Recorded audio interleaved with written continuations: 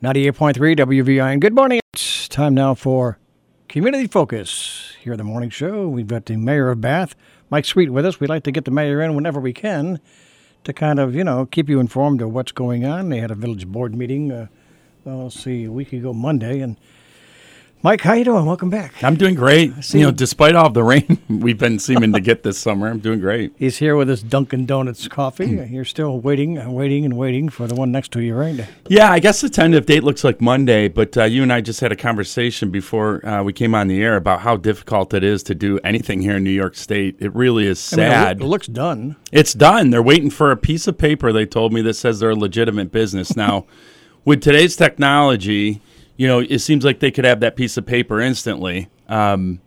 It's sad that the state controls so many aspects of businesses getting open. The Amazon is a great example. They're too busy to put the turning lane in until spring. So we have to wait till spring. We have to wait till spring.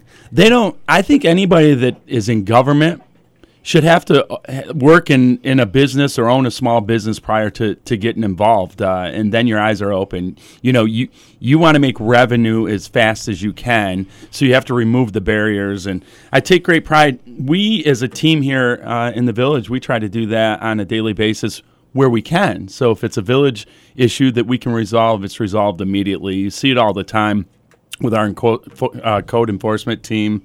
We just try to get things done. We've got Colin Taft on our radio doing Halloween safety tips. I heard it. And Halloween's coming up this weekend, so what's the plan for the village? So trick-or-treating is on Saturday. We've gone through and we've looked at historically when it falls on Sunday, we do the treating on trick-or-treating on Saturdays. We don't celebrate Halloween on Sundays when it falls on a Sunday. So it'll be 6 to 8 on Saturday. The chamber is scheduled their trunk or treat during the same time frame, so it may be difficult. My kids have done both. Just for an exclaimer there, that my kids have actually done both. They've done trick or treating and trunk or treat. It can be done. Just start early. Just start early, and I know that next year the chamber's looking at changing the dates so you can do both. There's people that want to participate in both, and so it's difficult to do when they run simultaneously. Now, trunk or treating, for those who may not be aware of what it is, it's a new concept, relatively new, and basically in this case in Bath, they put vehicles around the park, they decorate them, and they offer treats for kids. You do have to pre-register your car if you want to be a part of that, and you got to do that through the chamber office at 776-2178. No, what is it, 21? I had it before.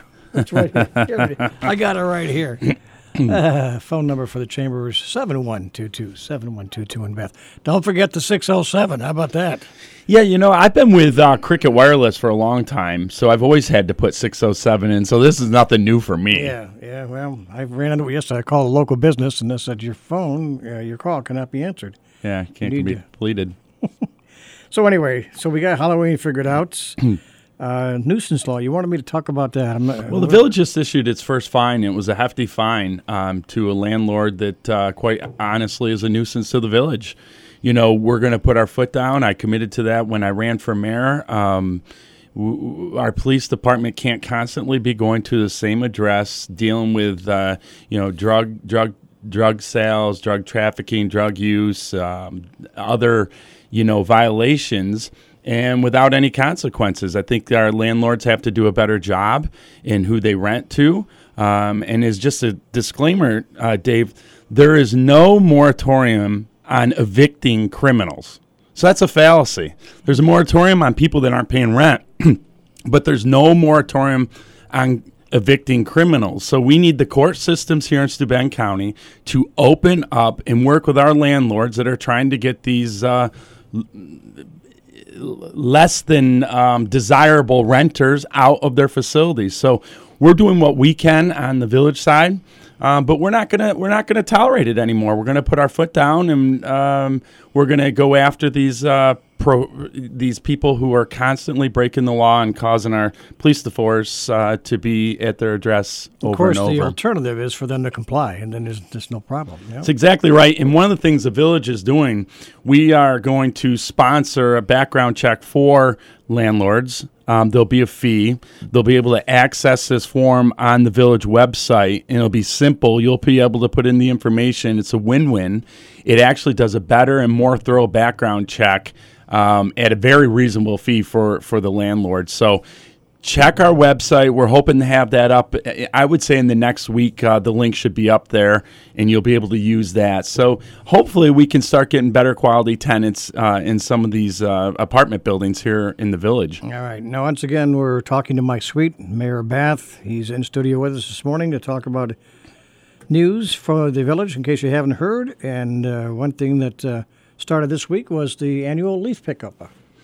Yeah, that's always a big one. And, you know, being Shade Tree City, USA for decades, we have a lot of trees here in Bath, to say the least. And, you know, that's one of the best services I think that we offer people here in this community is the leaf pickup. Be patient. You know, it's a large village. They start east and west or west and east. Don't quote me on any of this. East to the west. East to the west. What their announcement said. Yeah. And you know, and they'll go through a few times. They'll actually go through until the snow falls. So continue to put the leaves out on the side of the road. And, you know, if we keep getting this warm temperatures, we may not see any snow this year, just rain. Wouldn't that be interesting? Like All right, well, I learned about something when I had a chat with Carla DeVico from Cornell Cooperative Extension, and I wanted you to maybe give us a little history on this, if you could. Betty Langendorfer donated some property to the village, I understand,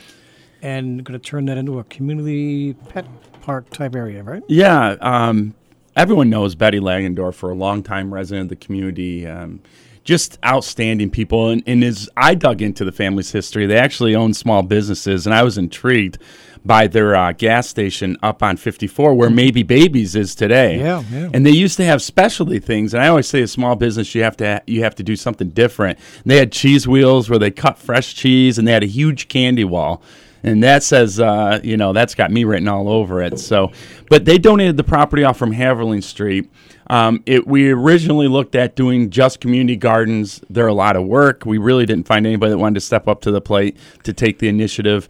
So we came up with the idea of a dog park, and then it just grew from there. Cornell Cooperative Extension contacted us, said, hey, we would love to help you fundraise a pavilion. So down the road, potentially we could start doing some seminars there. So we'll have a dog park, a pavilion to start with, a parking lot, and we're going to run utilities so we can eventually maybe put some bathrooms. And then a community garden. So Cornell Cooperative Extension's raising all the money for the pavilion. That'll be here in November. And then any additional funds that they have, we're going to start doing some landscaping, some gardening areas, and things of that nature where we can educate, we can bring people together. People, you know, other than coffee, and occasional beer or two. Dogs bring people together, which is really too. How about some wine? Which is really interesting. But you know what we do need, if anybody's listening out there, we need somebody that does CAD work to help us draw this up. It's not very complicated, but we do need to get some dimensions. We have the outline of the property, so if anybody's out there and you do CAD and you can spend an hour helping us out, we would love that. That just helps us get really good numbers for the park and actually lay out the size of the dog park and et cetera within that lot. We have a detailed conversation with Carla DeVico from the Cornell Cooperative Extension coming up on Thursday, right here at this time frame on Community Focus. So if you want to learn more about that project, be sure and tune in for that, okay? All righty, Mike, we're way out of time. It always goes fast and quick when you're here. We appreciate your time this morning. Mike Sweet, our mayor. Just a couple things. Bill Comer's birthday today. I wanted to say hi to him, the chamber president, and I want to wish all of the Haverling Rams athletic teams that are still playing in sectionals good luck as they move through the sectional and state process. It's been a lot of fun watching soccer, football, and even the cheerleading, and I guess the volleyball. I didn't go to any of their matches, but they had a great year as well. And so it's a lot of fun, and good luck tonight to the girls and the boys tomorrow, and football team on Friday, and it just goes on and on and on. Going for championships in Section 5. And, of course, we broadcast a lot of those games on our sister station, WABH.